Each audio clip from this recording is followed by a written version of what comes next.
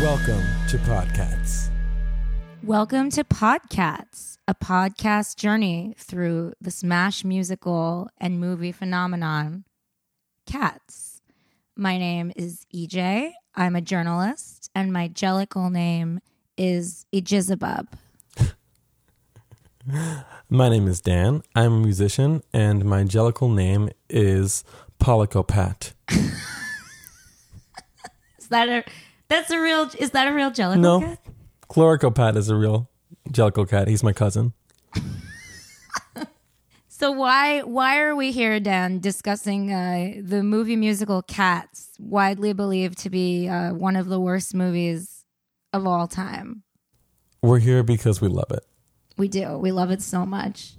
I was thinking today about how my one regret, like after having seen the movie for the first time like a month ago, is that I wish it could be tattooed like on the inside of my eyelid so I could watch it all the time. I was thinking about that today.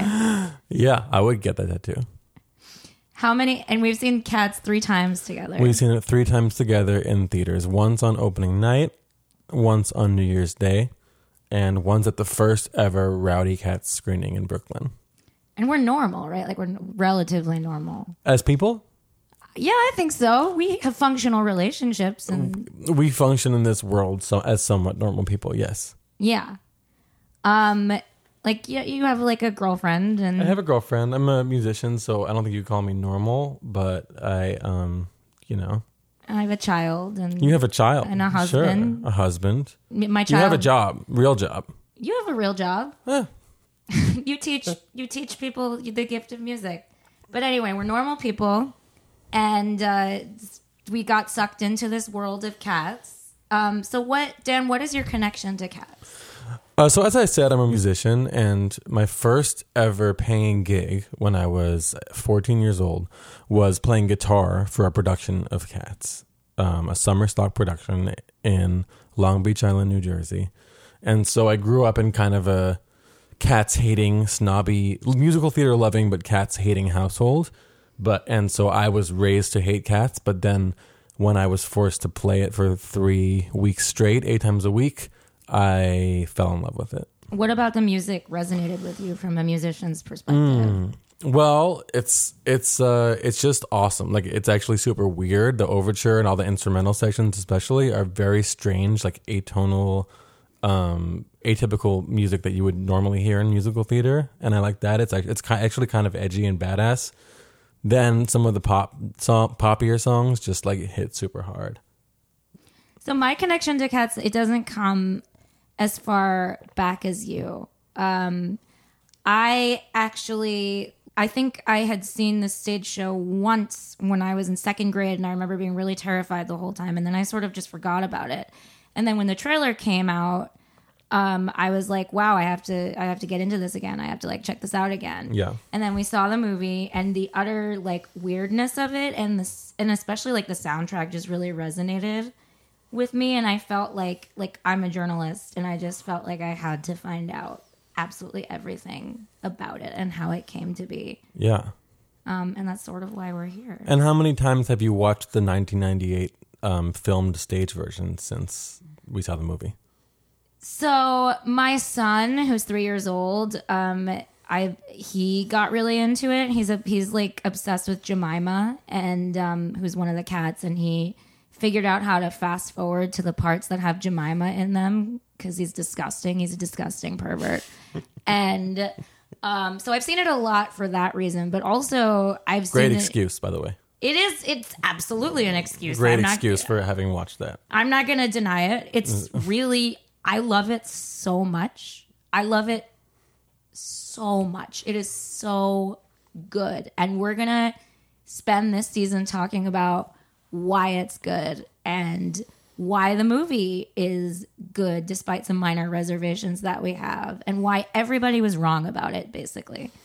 Okay, so if you're listening to this podcast, like I assume that you have seen Cats. Hopefully.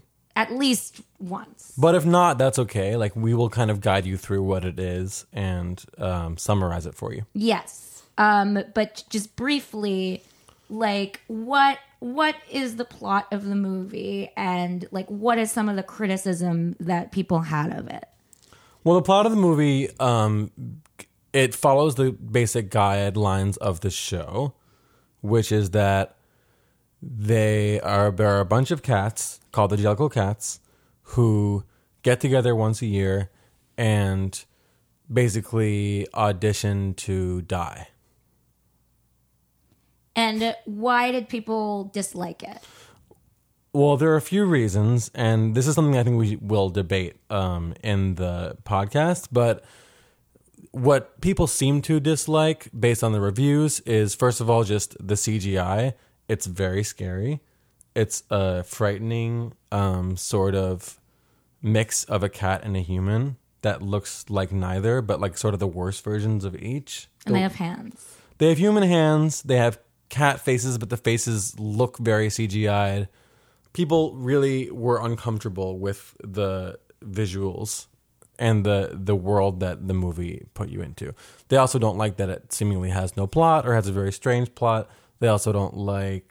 Well, what else don't they like? I think that there was a lot made of like this weird sexualization of the cats. They didn't like that Jason Derulo, who plays Rum Tum Tugger, aka the cat that fucks, was a cat that fucks. Sure. They didn't like... I don't think they liked to see Ian McKellen lapping up milk. I personally loved it. I absolutely loved it. It was great. I think that made them uncomfortable, and I think it was just generally like they were confused by the basic premise. They found it very dark, and also the lyrics. But I mean, these are things that like we consider assets, and we're going to explain why. Absolutely. So here are some of the questions that we like hope to dig into this season. We love Cats, the movie and the musical, but I think we can both establish, like, we can agree that both are absolutely bonkers, right? Oh yeah, absolutely some of the most insane artwork I could think of. Yes. So why was this movie made? And to sort of answer that question, we have to dig into the history of Cats and how this weird-ass show about horny cats that fuck became an international phenomenon. We're going to try to talk to, like, former cast members and Cats aficionados and explain why it resonated with so many people. And also what went wrong. Because we're not so subjective and biased that, like, we can't acknowledge that there were flaws and problems with the movie. There were mistakes made. And Dana's going to talk about the mistakes that were made. But also, like, we're going to talk about whether it truly was as bad as people think it is. But to do that, we have to know what Cats is and how it came about. And how it became the phenomenon that it was. Because let's not forget, it was a phenomenon. Absolute phenomenon. Longest running Broadway show of all time. Billions, gross billions, $4 billion. $4 billion. We're talking the musical, the Broadway musical, globally grossed almost $4 billion. Yeah, not the movie. The movie did not. The movie lost a lot of money. Yeah. So I want to know why. I want to know how and why. Yeah, I want to know how and why. And mostly, I mean, this is just an excuse to talk about Cats, though. Because, like, we've been talking about it for the past month. I'm pretty much nonstop. We've been talking about it so much that we decided we need a space to talk about it. We thought it was socially important. It's starting to affect our family lives. And so we need a space every week where we can just take this time and talk about it, get it out of our systems. It's true. My husband said it was ruining his life. He said it was ruining because I introduced it to our kid. He said it was ruining his life. And so now we're going to ruin your life instead of his. So enjoy that. Enjoy. Stay tuned. For podcasts.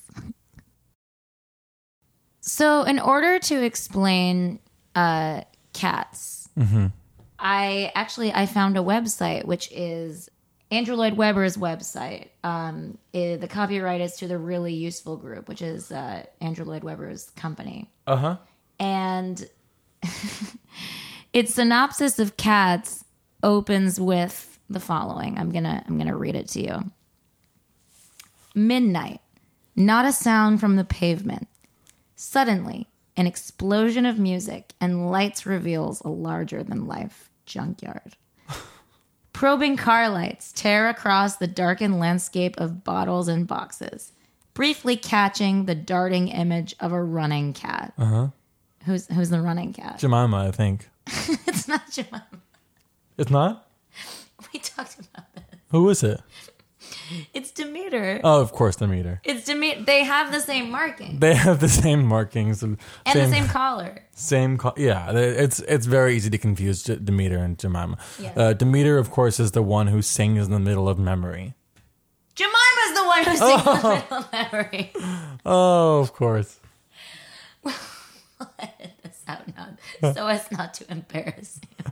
No, it's okay. I'm okay with not knowing. No, it's who's fine. who. So Demeter runs across the stage and she goes like a cat. She hisses. She hisses, Yeah. and we it's like a car goes by, and the headlights briefly show the cat, and then she hisses. And she goes.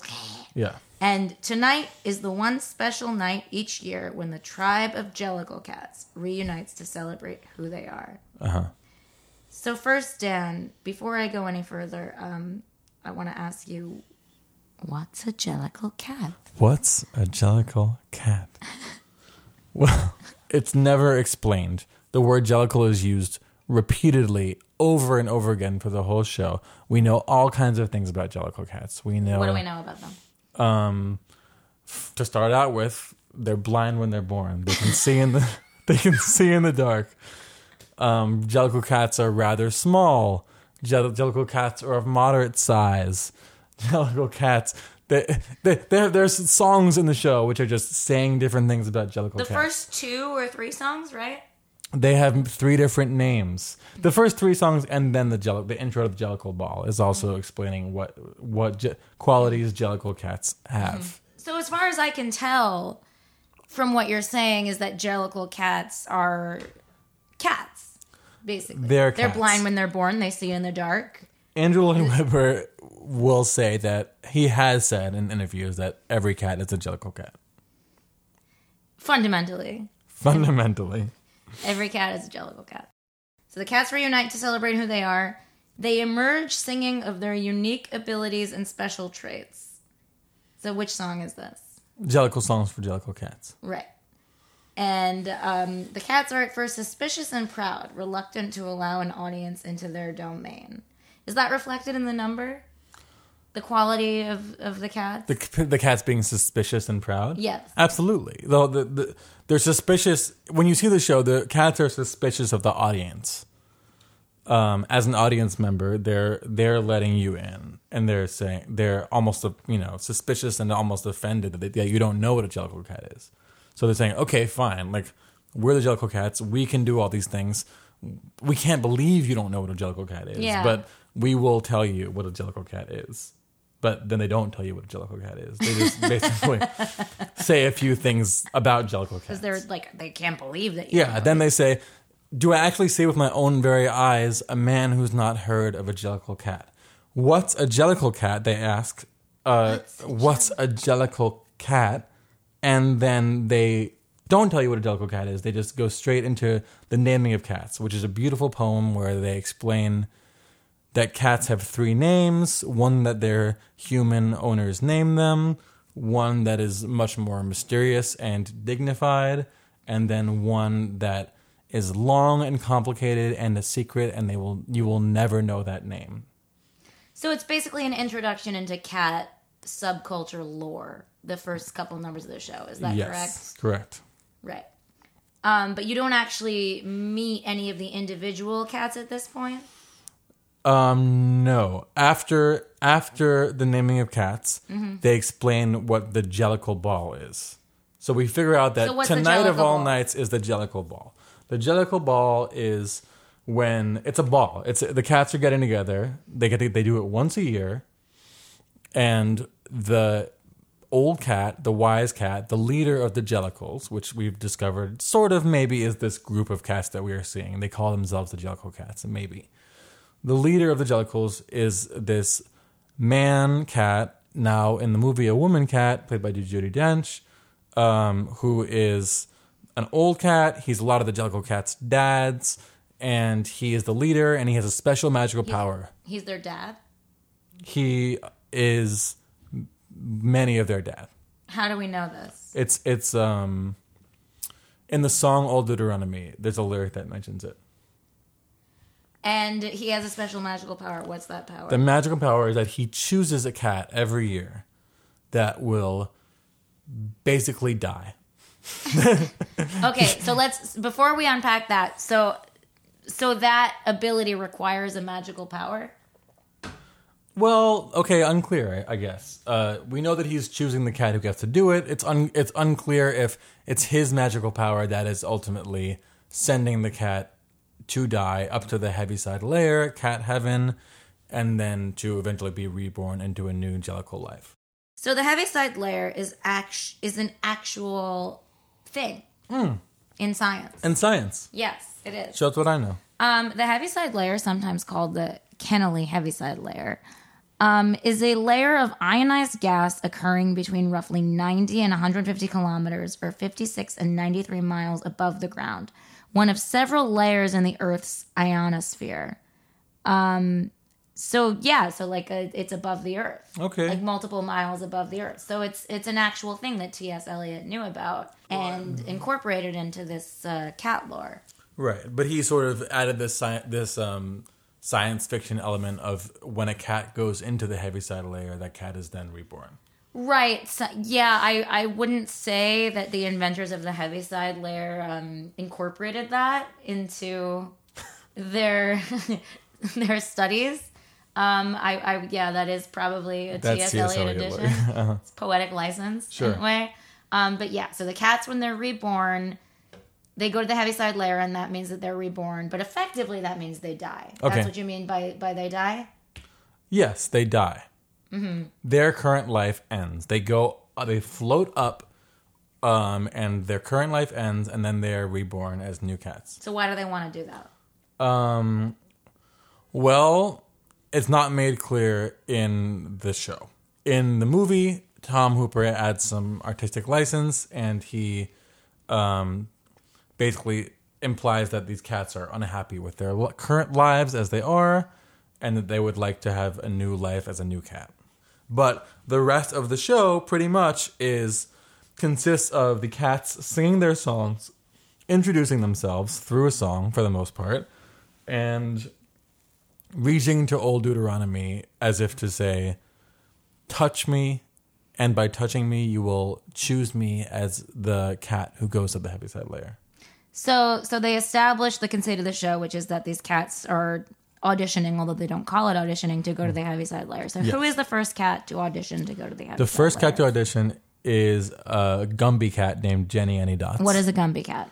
A Gumby cat sits around the house all day, basically. Mm-hmm. It's a sort of a roly-poly kind of cat. Her name is Jenny Anydots. She sits and sits and sits and sits. And that's what makes the Gumby cat. And that's what we know about her. But then we also discover that when everyone goes to sleep, the Gumby cat is tap dancing around with her crew of mice and rats and etc. Like all the other creatures that are smaller than the cat in the house, she enlists to be in her tap dancing routines.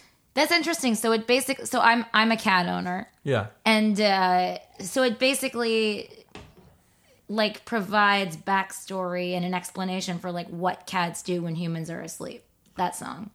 Yes. Yeah. And it says that cats are more industrious than we would expect. Absolutely. It's basically it's implying that a Gumby cat specifically is is putting on shows while we're asleep. I hope that's true. I hope so too. So after the Gumby cat is introduced and auditions, so to speak, to die, who is next in the death audition parade? Next up is Rum Tum Tugger. I see. Okay, so who's Rum Tum Tugger? Rum Tum Tugger is the sexy rock star cat. Mm-hmm. Plain and simple. He's a rebel. He's a rock and roll singer. He's kind of like he's a rock star, and all the cats either they're envious of him, if the other straight male cats, or they are in love with him, or they think that they want to fuck him, basically. So does he fuck? the woman. He fucks Who does he fuck? anyone he wants. Does he fuck anyone in the show? Um, Is there sex in the show? there is sex heavily implied in the show through the choreography. Explain. Elaborate. It's a sexy show. Like there is sexual choreography. In this number specifically, there is. I just watched it the other day. There's a part where one of the female cats sticks her head directly into his crotch, and he thrusts forward and basically knocks her over. There's a cat blowjob that ends. There is a in cat blowjob. abuse. Yes, Wow. in the show. Wow. This is the 1998 version? This is 1998, which is the same choreography, as far as I know, as the original 1983. Wow. Okay. So Rum Tum Tugger, the cat that fucks, auditions to die.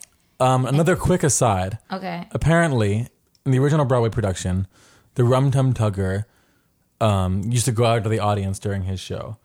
And one woman was so uncomfortable with the sexually suggestive nature of his dance that she sued the production. For sexual harassment. She sued. Sued. Did she win? She couldn't have They must won. have settled. No, it couldn't have settled. It should have been thrown out of court. I bet they settled. Unless he took his pants off and put his barbed cat penis directly in her ear, then I don't really understand how she could have possibly had any case whatsoever in court. I mean, certainly in 1983. The cat is a cat that fucks. She knows that. You have to know that going in. When you go in, you know that Rum Tum Tugger fucks. And if you're going to be sitting in the first few rows, then you're in for it. Here's my question. Is Rum Tum Tugger a good person? A good cat? I think he's ultimately a good cat. He's ultimately the one who suggests that at the end that they get Mr. Mistopheles to help out. Okay, so I don't want you to spoil the plot. Okay. Yet. But I mean, I know what you're I would talking say about. Rum Tum Tugger is a good cat. Okay, and they're all good cats, right? They are good cats. For the most part. Okay. Yes. So who is next to audition to die? Well, before anyone even auditions, an old lady cat comes on stage, Grisabella. I don't even think she's singing at this point. She's basically walking across the stage as other cats are singing about her in a not so nice way. So what do they say about Grisabella? They basically say that she used to be Grisabella the glamour cat, and then she became a prostitute, and now she is an old, washed-up hag, and she's trash. Okay, many questions. Yeah. What is a glamour cat? Unclear. Okay. And what is a cat prostitute? What does that entail? I mean, I would assume a cat prostitute is much like a human prostitute. Does it elaborate? I mean, what evidence do you have to substantiate that assumption? None, but look, basically what T.S. Eliot wrote was, I believe, that she used to hang out in these places that are known to either be brothels or, hang out in these neighborhoods that are known to be brothel neighborhoods. So she's a fallen woman. Yes. A fallen cat woman. And what is the distinction? So if Rum Tum Tugger is the cat that fucks, Yeah. and Grisabella is also a cat that fucks. Sure. For money. So there's a major double standard here. Absolutely.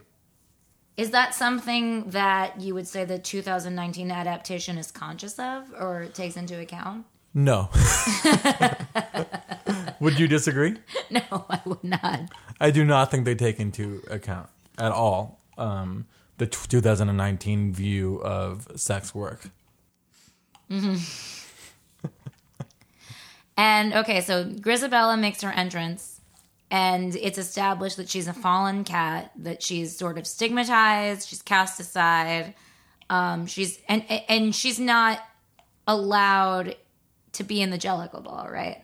No, and so especially the other cats, especially the other female cats, sort of whenever she shows up, hiss her away, scratch at her, hiss her away, shoo her away. We don't want you here. And so after Grisabella is sort of shooed away, Who is the next to audition to die, and why? So after that very serious number, Grisabella the Glamour Cat, we have a very lighthearted number about a cat named Butserford Jones.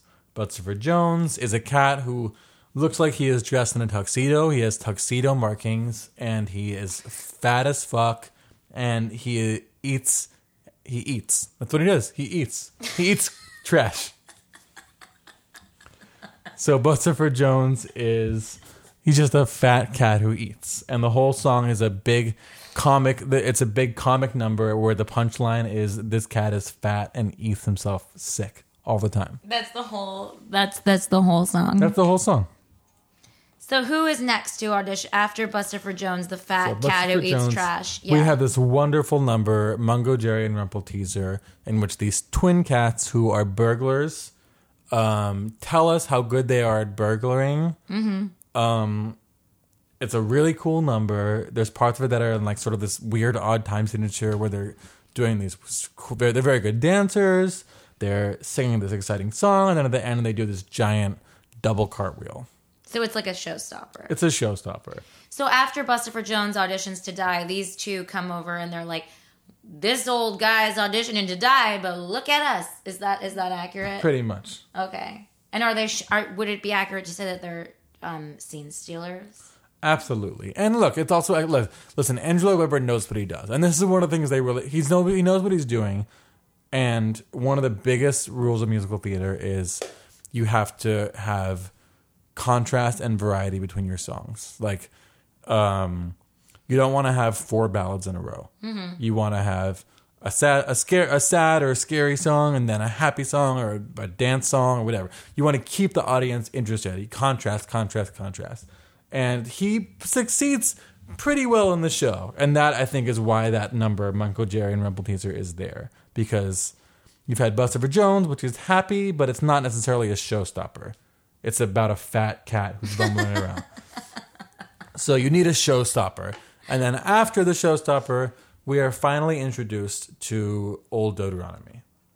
All right. So Old Deuteronomy is the magical old cat who decides which cat gets to die, right? Yes. Mm-hmm. And what do we learn about Old Deuteronomy from this song?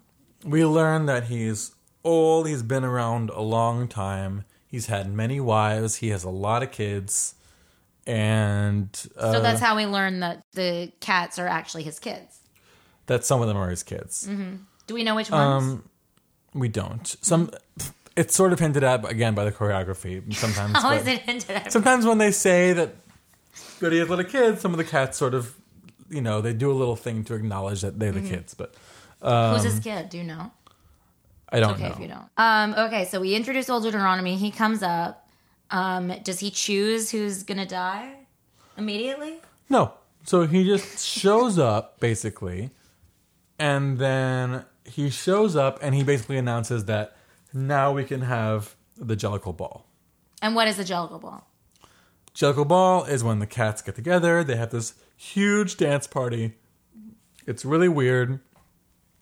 We're coming, this is early 80s, right? So we're coming off of the Studio 54 days. Basically, this is like a, these are, think about The Wiz, that weird dance sequence in The Wiz. That's how I think of the dog.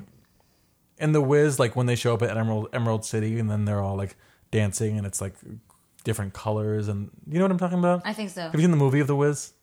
It's been a while, but yeah. Anyway, whatever. We're talking late 70s, early 80s, post-disco, these strange drug-fueled dance parties where things are getting weird. And that's what the Jellicle Ball is, to me at least. They're showing up, they're having this giant dance party, and then at the end of also included in this dance party are these cats who are going to audition and ask to be chosen to die. And that happens once a year. So Old Deuteronomy shows up and basically gives them permission to commence with the Jellicle Ball. Now that he's here, the Jellicle Ball can begin in earnest. And they have a huge, incredible dance number. He seems like more of a taskmaster than sort of... Than a magical being. Yeah. Yeah. Maybe. But I think he's just kind of it's kind of like a father figure who's saying like, all right, kids, like now it's time. Now it's time to dance. Now it's time to dance. Now it's time to choose someone. Now it's time to do coke and right. Now it's like Papa Deuteronomy showed up. Like, who wants to do some coke? Yeah, do your coke fueled dance party. Yeah, and he just like during the Jellicle Ball when they're all doing these incredible dances, he is just watching from the back of the stage on a raised platform, not really dancing because it's usually played by a really large man, and just sort of doing motions with his arms that go along with the dancing that the actors are doing. But almost like he's a sorcerer who's like guiding them along in their dances. So I found this website called freewebs.com/jellicles with a Z /pairings. And do you know what it is? No, what is it? It's the Cats fandom's pairings of which Jellicle cats are boning or mating. Okay. When was this website made? I don't know. You tell me. I'll show it to you. You date this. Carbon date this website. I'm not an expert, but to me it looks like maybe I'm going to say like at the latest 2005. Yeah, I would agree with that. At the very latest. The very latest. And it's an extremely extensive pairing of all of the cats. And it's not quite ships, like what you would call ships in the fandom. Which is when they're rooting for someone to Yeah. pair Like off? it's not like... It's sort of in between Cats canon and shipping because like it's somewhat based in reality in the sense that like the argument is, oh, this cat touched the other cat's hand at the Jellicle Ball. So like this means that they're dating. Okay, so they're basing this off of real life choreography in the musical. Yes, exactly. Okay. But it's a huge stretch. Yeah, sure. Yeah, like it's a pretty like they make a couple leaps of logic. Okay, Okay, so can I read some to you? please. Well, do you want to guess one? Do you want to guess a couple? Okay, sure, I'll guess. All right. Okay, I'm going to say Monkistrap and Jemima. No. No? No. Okay. It's not on the list. Okay. Monkistrap and Demeter, and they call it. Well, you know I always confuse Jemima and Demeter. Oh, that's right. You do always.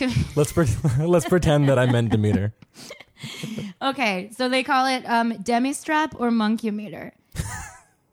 And this is canon, and there's like this actually is canon. According to Gillian Lynn's choreography in the 1981 documentary. Yeah. You know, when she tells Demeter to put her hands on her body like Yeah. Macavity did when he made love, when he made love to her. Uh-huh. Yeah. So this is actually like grounded in Cats lore. We know that the choreographer told this dancer to put her hands on her body as if to remember when Macavity made love to her. Correct. Yes. So Macavity is Demeter's ex, and Macavity storms the Jellicle Ball to steal Demeter, and Monkistrap protects Demeter from Macavity. And that's why they're nuzzling at the end of that scene. Oh, wow. Yeah. Okay, good to know. So that's canon. Demeter and Monkistrap. Is this website assuming the cats are monogamous? Really good question. Really good question. Yes, it is. Okay. So, but they basically have like multiple versions of like the same character with multiple people. So, like Mistopheles is paired with like 4 different cats. Okay. But I think within the universe of this website, within the universe of freewebs.com/jellicle/pairings.html, I think that they are assuming that the cats are in fact monogamous. Okay. So Mistopheles is also a popular pairing. Sure. There's debate as to whether he's dating Victoria or Cassandra. Okay. Victoria being the white cat Yeah. in the Cats movie. Yes. Where that is canon in the Cats movie that he's dating Victoria. Right. But I didn't know it was in the show. He takes Victoria to the Jellicle Ball. When he's welcoming everyone to the Jellicle Ball, does he take Victoria by the hand or something? I think they mean that he dances with her for like a couple. Oh, he dances with her in the Jellicle Ball sequence. But the way that freewebs.com/jellicles/pairings phrases it is that he's her escort. Meaning she paid for it? No, he's escorting her to the ball. Like He's it's like a escorting her to the debutante bar. ball. Okay. Yes.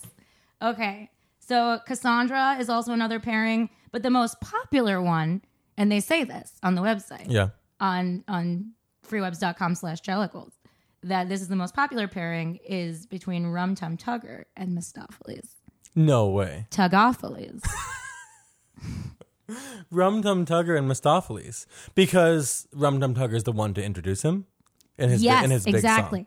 Yes. You ought to ask Mr. Mistopheles. Only Rum Tum Tugger knows what Mistopheles is capable of. That's exactly what they say on this website. You're kidding me. That's exactly what they say.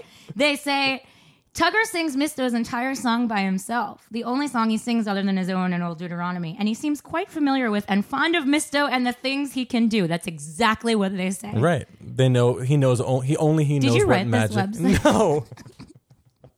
It's I okay did if you not. do. I did not. All right. Also, they say borderline sensual touching is also the evidence. Between of Rum it. Tum Tugger and Mrs. Mistopheles. Borderline sensual I wonder touching. what number that's in. I don't know. I can't purport to know. Also, Skimble, Shanks, and Jenny Anydots.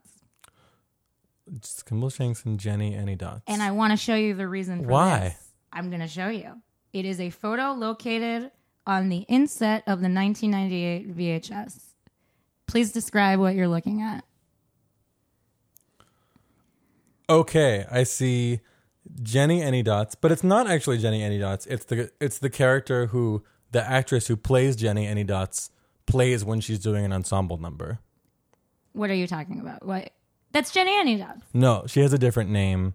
Just like like Gus the theater cat when he's in the ensemble. Oh, the is dual known casting. is known as Right. Asparagus. Jenny Anydots also has a different name. I don't remember what the name is, but it's that actress straddling Skimbleshanks. But they're all in cat's makeup. So is this like when, like, are you nitpicking like, oh, Penelope Cruz? Oh, it's not Penelope Cruz's character doing this. It's Penelope Cruz because she's like out of like makeup or whatever, or out of costume. No, Like, are you nitpicking? no, because this is I'm talking about two characters. The ensemble character and Jenny Anydots. If Penelope Cruz were cast in a play Mm-hmm. and double cast where she played one character and that same character's mother, and they wore different costumes, and I saw a costume of her doing an activity in the mother's. If I saw a picture of her doing the activity in the mother's costume, I wouldn't then later say that the daughter was doing that activity. Okay. We're talking about two characters in the show. We're not talking about the actress versus the character. I think you should reach out to the owner of the website and tell them that they're wrong. They That are it's wrong. the ensemble character. Jenny Anydots is a pretty clear costume. So how are their costumes different? Jenny Anydots is the fat orange Gumby cat costume, tap dancing fat Gumby cat costume. But then she takes off her coat. Okay, now That's we're really in the getting. movie. No, she takes off her coat in the show. Okay. Do you think Old Deuteronomy is fully good? I think there's good and bad in Old Deuteronomy. What's the bad? In the movie, the good is it's all good. It's all good. Supposed to be good. But like, what is the bad in your interpretation as like a cat scholar? I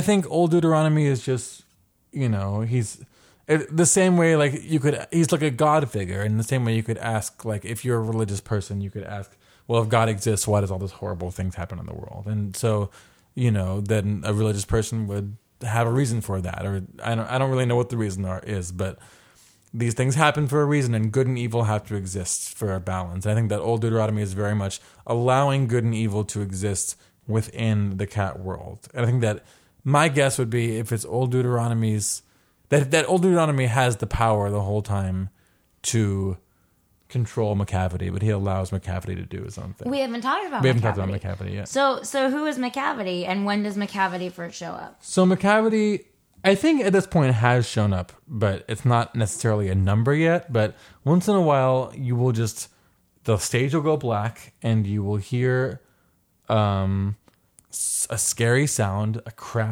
often a crash, like as if someone's breaking glass, and one cat will just ominously say McCavity, and then maybe you'll see his face, or maybe you'll see a flash. Maybe not even his face. You'll see a little flash of something, and the cats will look scared. So who's McCavity? McCavity's an evil cat. But do we know why he's evil? We don't know yet why he's evil. Do we know at all? All we hear sometimes is McCavity's not there. So it's implied that maybe he's an evil cat who commits crimes, and then you don't see him anymore. So he's sort of just like a disappearing. Yeah, and of course the cat movie figure. takes that literally and makes him a magical cat who can disappear. But in the show, it's more like maybe he's a very tricky cat who will commit a horrible crime and then disappear. And the cats are all terrified of McCavity. So what happens next? So we have this, again, musical theater. We have this giant dance number, which is incredible. And then after this big climax, once again, Grisabella shows up. You have The glamour cat. The glamour cat. And the cats, again, are wary of her, but this beautiful music starts playing underneath her walking across the stage. And for the first time, you hear one verse of the song Memory.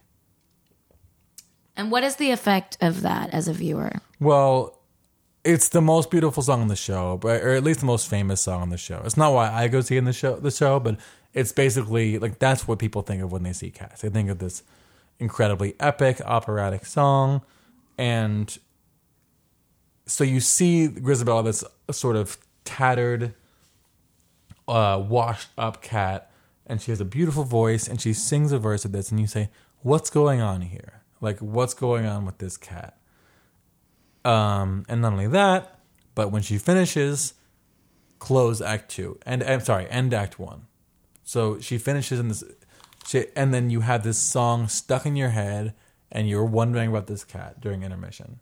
That's a very effective choice. Very effective choice. I should also say, during intermission, when you see the show, you can go on stage and pet Old Deuteronomy. So that actor has to be on stage for the entire 20 minutes of intermission, being pet by strangers. And what does he look like? Like, why would people want to pet him? He wears a giant fluffy coat. That sounds great. Yeah. How does he feel? Have you pet him? I've never pet him. But I'm sure he feels very soft. And he usually is played by a very happy actor who maybe will interact with the kids a little bit. Does he talk, Old Deuter, when you pet him? I don't know. I've never pet him before. He might. So we're on Act 2. So now we're on Act 2. And so what is the so who auditions to die in Act 2? I assume we're back to the auditions to die. Act 2 starts with a song called Moments of Happiness, a nonsense song where Old Deuteronomy, I don't know what it's about. I've seen this show, I don't know. I mean, how many times have I heard this song? Oh, certainly in the hundreds. I have no idea what Moments of Happiness is about.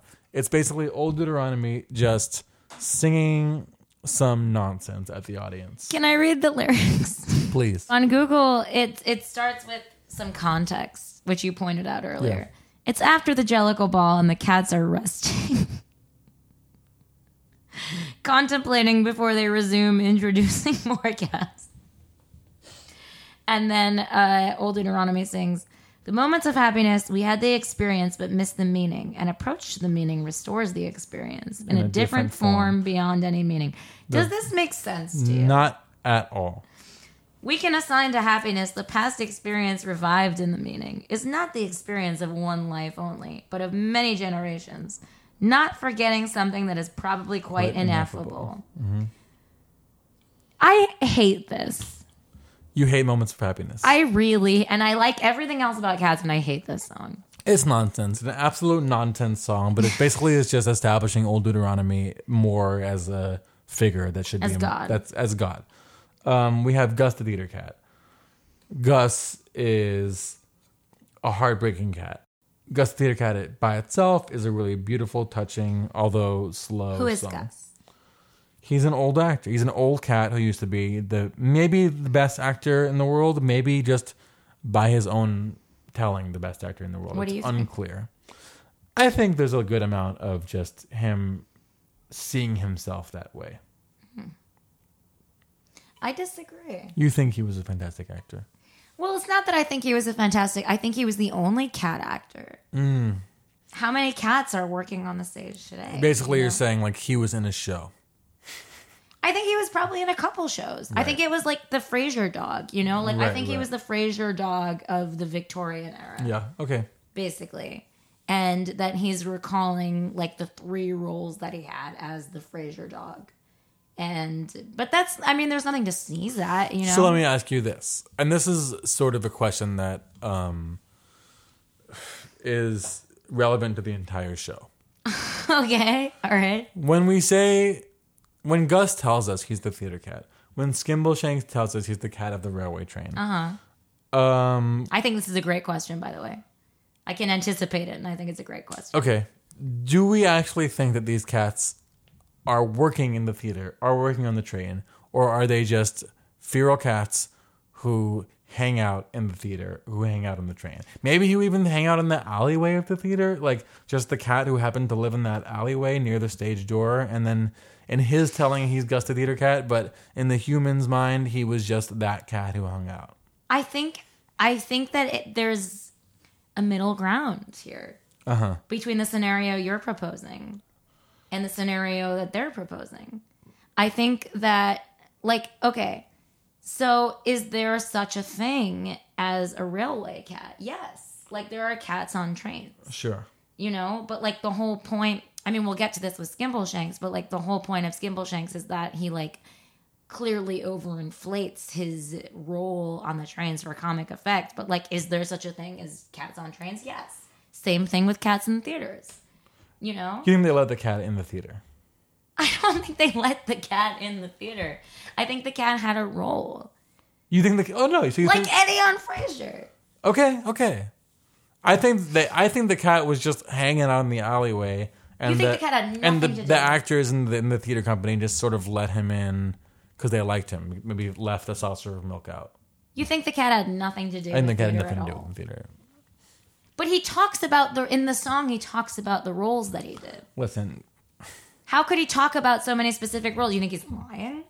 I think he has an overactive imagination. You think he's lying? I think maybe Gus the Theater Cat is lying. I don't think he's lying.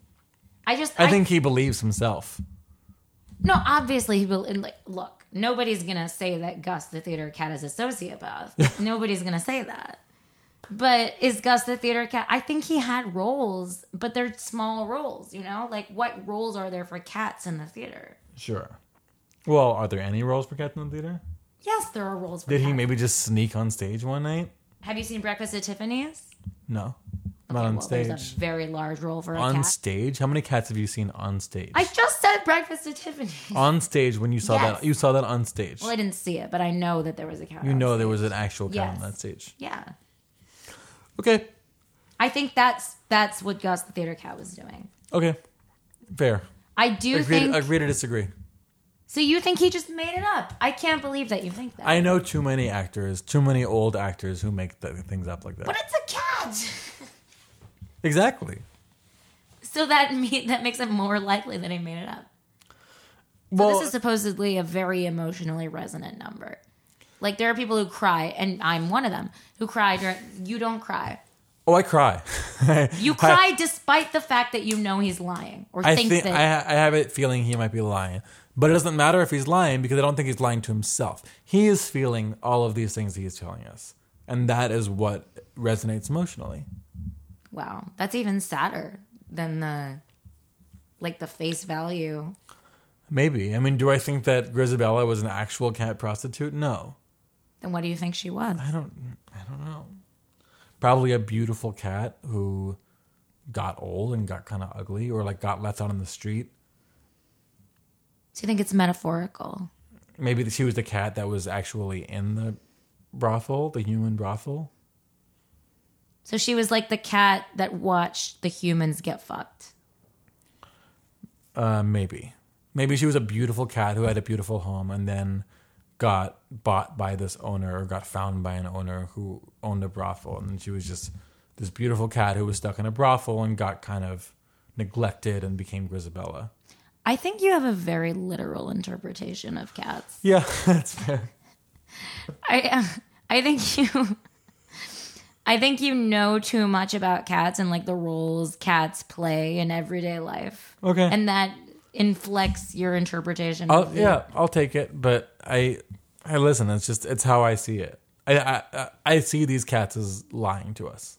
You see all the cats as lying. They have overactive imaginations, I think. I mean, that's an interesting interpretation. So it's the same way I feel about dogs. I feel like if dogs could, I love dogs, right, more than I love cats. And it's like, if in my imagination, when I am talking for a dog, I'm imagining this dog as the dog is imagining that he or she has a way more important role in the household than he or she actually does. This dog is the one who is actually in charge of the humans getting things done, right? But we know that the dog isn't actually the ones who are getting these things done. The dogs see themselves as important and getting things, So when you inhabit the brain of a dog, you imagine all dogs thinking this way. Mm-hmm. You have a very skeptical view of dogs. So you think these cats are lying to themselves to get through the day? I mean, these cats are lying to themselves, basically. Yeah, to get through the day and feel important. But you know what? That actually makes perfect sense because otherwise they wouldn't audition to die. Yeah, sure. Makes perfect sense. It does make sense. They would love to end their life. This is very dark, but I'm on board. It's just one interpretation. Mm-hmm. I think it's a good one. So Gus auditions to die. He puts in, it seems like a pretty, I mean, how effective would you say Gus is? I would say incredibly effective. There's not a dry eye in the house. If you don't cry at the end of Gus the Theater Cat, you're a sociopath. Okay, so after Gus auditions to die, who's the next to audition to die? The next to audition to die is Skimbleshanks. Okay, and who is Skimbleshanks? The railway cat. So by his telling, Skimbleshanks is the cat who makes sure the trains run on time, etc. Like, he's the one taking care of things in the train. So how is his audition? How does it go? Well, it's a great number. The cats make a train, sort of. Is Skimbleshanks auditioning to die? I guess. It also seems like he's pretty happy with his life and pretty content being the railway cat. So maybe he's saying, like, look what I've accomplished. Please let me die. Or maybe he's saying, maybe he's just explaining who he is. I don't think it's really made clear. So after Skimbleshanks may or may not audition to die, what happens next? After Skimbleshanks auditions, sings his incredible song, we get another Macavity appearance. Macavity shows up, the evil cat. I think this is probably... Actually, I can't remember if this happens after the song or before the song, but at some point, Macavity captures Old Deuteronomy, makes Old Deuteronomy, the god cat, disappear. Maybe it happens after the song, but we get this song about who's Macavity. sexier, Rum Tum Tugger or Macavity? It's like Macavity is like that ultimate bad boy. It's like the women who were married to El Chapo. He's like the fucking bad guy. And so, in a way, that's sexy. Like, this is a bad, powerful fucking cat. Is El Chapo a sexy man? Like, especially as an old man. No, I don't know what he looked like when he was younger, to be honest. But gross. He looked gross. Right now, certainly, he looks gross. I bet you his wife or girlfriend, whoever, is pretty hot. She is. I would imagine. I think it's probably the same with Macavity. And so, Rum Tum Tugger, as we discussed before, is ultimately a good guy. He's sexy. He's a rock star. He's like I don't know. He's an Ed Sheeran. No, Ed Sheeran's not sexy, but why the fuck would you say Ed Sheeran? I don't know. Who's a sexy? Shawn Mendes. Shawn Mendes. That's who I was going to say. He's a Shawn Mendes, but a little bit, maybe a little edgier than Shawn Mendes. But he's a Harry Styles. Zayn Malik. Harry Styles. No, Harry Styles. Yeah, Harry Styles. Rum Tum Tugger's a Harry Styles. Yeah. But Macavity's he's an El Chapo. He's a bad motherfucker. And to some people that is sexy. He's powerful. He's broken every human law, which is something they talk about. So he's killed. Oh, he's certainly killed. And he's incested. He is incested. He breaks the law of gravity, which rhymes very well with Macavity, maybe why they say it. But also maybe he has. I don't know. Okay, so they sing about Macavity. They describe Macavity, and so why do they sing about Macavity? Plot-wise, Macavity is about to make Old Deuteronomy disappear, or has just made Old Deuteronomy disappear. And Old Deuteronomy, as we know, is like going to make this whole thing work. And he's the father of the cats. He's the father of the cats. He's like that. He's really the reason this whole. He's the taskmaster. He's the reason this whole thing is. This whole ecosystem, Jellicle Cat ecosystem, is functioning. And so here's Old Deuteronomy. He's gone missing. Everyone's freaking out. There's kind of a fight with Macavity. There's an onstage dance fight. There's a fight. Macavity wins. Old Deuteronomy disappears. Things are looking very hopeless. Mm-hmm. Rum Tum Tugger then for sure shows up. He says, "You ought to ask Mr. Mistopheles, the original Conjuring Cat." The original Conjuring Cat. What the fuck is that? We've seen him before, right? But we don't really know what his deal is. Mistopheles? Where do we see him? He's in all the numbers, the ensemble numbers. The greatest magicians have something to learn from Mr. Mistopheles' conjuring turn. And we all say, "Oh, well, I never have I ever a cat so clever as magical mystery Mistopheles." And what is Mr. One of the most Mistopheles? awkward phrases of all time that Andrew Lloyd Webber magically turned into a catchy song. It's true. Really catchy. Oh, well, I never. I can't even say it. Oh, well, I never. Have you ever a cat so clever as magical Mr. Mistopheles. Presto. Presto. That's in the show. That's in the 1988 version. Yeah. They don't do that. So important. Yeah. And that establishes him as gay. Presto establishes him? Presto. That's part of it. If you're making the argument that he's gay, if I were making the argument that he was gay, which for the record I am making that argument, I would say that the light up leather jacket is what actually established him. It's a clue. No, I think it is the clue. I don't think it's the Presto. I think it's the light up leather jacket. He comes down on a rope, twirling around. And I want to watch it so bad, in a light up leather jacket. And then when he comes down, he says presto, and then he does no, he doesn't do the 12 consecutive fouettes. This later, but he does the what is it? What is it called when it's a I can do it right now. But you can do it, and you're welcome to, but I will not know what it's called. He brings down the house. So Listen, yeah, it turns out not only is he number. magical, he does a few magic tricks on stage, some stage magic. Not only is he magical, he is the best fucking dancer in the show. He's the dance captain. He does a number that it blows your fucking mind. Yeah, it's the best number in the show. It's really amazing. It's incredibly exciting, even though it's repetitive. And he brings Old Deuteronomy back. And at the end of the song, lo and behold, he brings Old Deuteronomy back. And he's his son. It's established. Yeah, maybe. It's not established. I think it's established. No. You don't think he's his son? No. He licks him. Yeah, sure. But they're cats. They lick each other. Not all cats lick each other. Yeah, sure. Fine. Okay. But they get Mr. Mistopheles back. Grizabella shows up again. How? Again, after a huge number, she shows up again. She just kind of waltzes on stage, I think. But this time, Jemima, not to meet her, Jemima. And who is Jemima? Jemima is a young, beautiful cat. She's a very hot cat. In the 1998 version, she's a knockout. Yeah. Whoever you are, we should look her up. We'll see if we can interview her. Maybe we can I would love to interview her. She shows up, and she actually starts singing Memory. And why? Because she heard Grizabella sing it, and it's a beautiful song, and she sees something in Grizabella. Maybe she sees that Grizabella was once a young, innocent cat like herself. And I think she maybe also sings it partially as a declaration of hope and joy that Old Deuteronomy is back.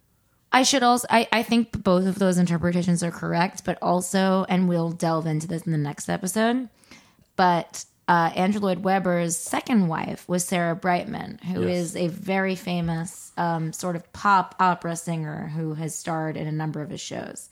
And Sarah Brightman started her career as Jemima in Cats. Right.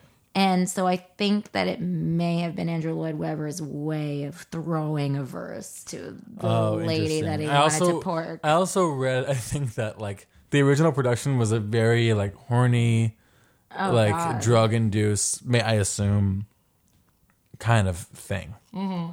Like, especially once they were a hit. Like, if they started making money, the cast was a cat, you know. And then everyone fucked. And then everyone fucked. Notably, the creative team of men fucked the female cast members. The less powerful female cast members. Surprise, surprise. Can you believe it? No, I Can you believe that the men in power it's shocking. fucked the female cast members who shocking. needed a break? And maybe even threw them a verse in previews. It'd be interesting to see, to go back, see if we could find out, maybe make a note of that, see if we can find out who got Me Too. If Jemima, well, who got Me Too, but if we could find out if Jemima originally had that verse. Yes. Or if he added it in previews. Mm-hmm. I bet he added it in previews. So Jemima starts singing it, sort of as a way to connect with Grizabella, and then Grizabella feels emboldened. Yes. To sing her own song, and that's the song that we know and love. Yeah, which culminates in one of the greatest belts of all time. Mm-hmm. Can you approximate it? I can't. I simply can't. But I will tell you that the way they set it up, like there's a few. The song just has some like sort of natural key changes built into it, and the way they set that up with the orchestration and everything, it's not even that high. Like it's not as high as you think it is. Most people who can belt that note. I would say it's high, but it's not like it's not Eden Espinosa high, you know. And so like Eden Espinosa, isn't it Idina Menzel high? It's not, you know. No, I don't want to get in trouble. I don't, you know, Idina. Eden's a much higher. The Idina Menzel mafia would come after you. They will. Who, by the way, like, there's a lot of overlap between the people who would potentially listen to this podcast and the Idina Menzel mafia. Oh, of course. So Elaine Page or Betty Buckley or whoever hits this note, and it's a high note, but it's not that high. But the way they orchestrate it, it's like one of the most show-stopping fucking notes in musical theater. Even though there are plenty of notes that are higher, this one will knock your socks out. Especially when Elaine Page or Betty Buckley is the voice behind it. They're amazing. Incredible. So here we are. We hear this note, and then all of a sudden, all the cats are listening in, and they all decide that they have sympathy for this cat. They're like, wow, we had no idea it was like that. You can belt, you're sympathetic. And you can belt. You can belt. Mostly you can belt. But also, like, you know, like, we hear your story. We get it. Like, and so in that way, like, it is there's a little bit of like, okay, maybe you made some poor decisions, or maybe you just had some circumstances that in your life that led you to a path that we don't approve of, but now we are approving of you. Still not ideal. It's still not really accepting that maybe sex work is a choice, but it is at least, you know, accepting her now. And Old Deuteronomy, of course, also accepts her. And then touches her hand, which, as we know now, is a symbolic way of saying, right, I'm choosing you. And then... You are the Jellicle choice. Yeah, that's the movie. And then they send her up. Up past the Russell Hotel. Up to the Heaviside Lair. Is she happy to be going there? She's thrilled. It's all she's ever wanted, because she's a miserable life. The cats all hate her. She's in the street. She's wearing rags. She wants to die. So she wins the contest to die. Yes. That's and good. She dies, and she's so happy about it. And they had this is where the key changes happen. It's one simple melody. Up as the Russell Hotel. Up to the Heaviside Lair. Up, and it keeps going up. It keeps going up. The lyric is up, and the key keeps going up, just like a Stevie Wonder song, just like the end of Golden Lady. It's just up, and so there you go. It's going up, and then she dies. She goes. Depending on the production, there's different ways that they. Sometimes they send her in a tire or something. You know, they send her up into the top of the rafters of the theater, and she dies, and then as a finale, Old Deuteronomy addresses the audience and explains to you how you should go about addressing a cat. And why does Old Deuteronomy do this? Well, Old Deuteronomy wants... I think that the conceit of the show is that you are a stranger in this Jellicle Cat world. And they are sort of like, oh, you don't know what a Jellicle Cat is? Like, you don't know shit. You are, like, in my house right now, and I will explain to you what's going on. And so this is kind of Old Deuteronomy's final goodbye. He's like, listen, I've allowed you idiot humans to stay with me through the Jellicle Ball, and now I am going to explain to you, finally, before I leave you, before I tell you to get the fuck out of my house, like, before I go away for the year until the next Jellicle Ball, leave my Where does he go? cats alone. We don't know. He lives somewhere else. Where do you think he goes? I think he probably has like a nice pad. Hamptons. Hamptons. We're in London though, so maybe, you know. Hamptons. What's the London equivalent? What's the England equivalent of Hamptons? Brighton. Brighton? Isn't that kind of trashy? Yes. Let's just say Old Deuteronomy. I don't know what I'm talking about. He goes to Brighton. He goes to Southampton. He goes to a. So he goes to Brighton, or some classier version of Brighton. So he goes to whatever they. But before whatever he the does, he British wants you to know Hamptons are. how to address cats. Before he does, he's like, listen, you idiots. This is how you do it. Next time you see a cat in your real life, this is how you. First of all, a cat. He said the first thing he says is, you got to understand that a cat is not a dog. He's like, you guys are such idiots. Like, listen, a cat's not a dog. Don't treat him like a dog. Don't just like reach down and pet this cat like a dog. You have to bow to this cat and address this cat. You have to say in a manner of respect. Say, "Oh, cat." And you basically do that. You bow. You show this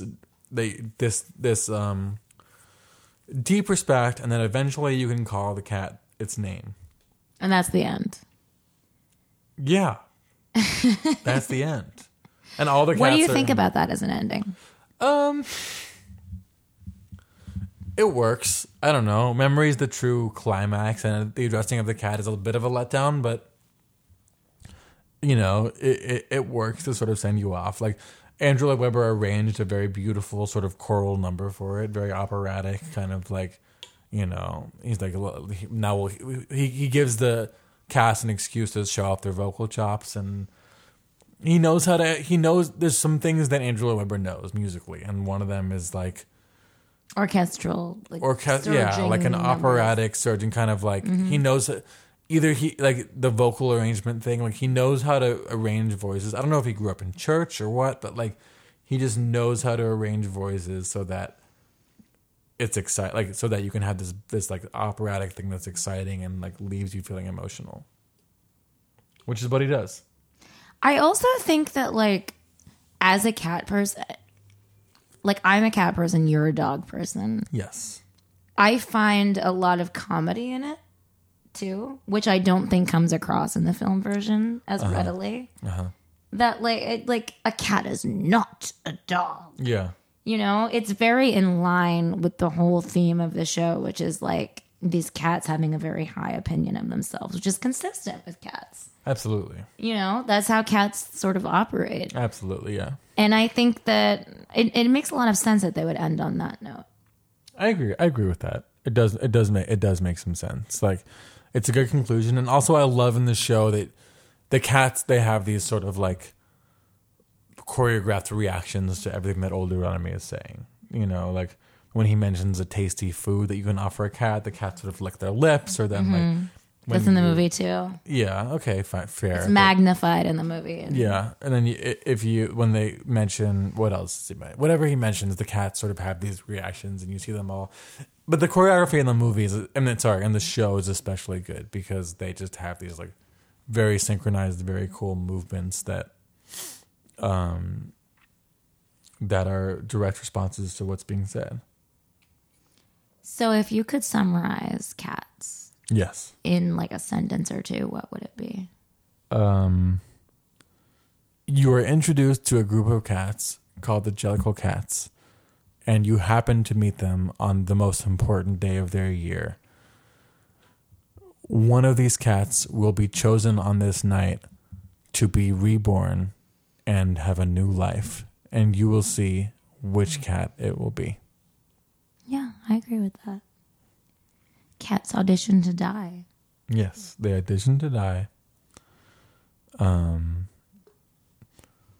And I don't blame them, because whenever I think about the life of a cat or the life of a dog, I think, man, that must be boring. Yeah. I get why they would audition to die. I totally understand it. It's sort of like clickbait. Like, these cats will audition to die, but which cat will it be? It's a lot. I would click on that. I understand why it made $1 billion. Sure. You know?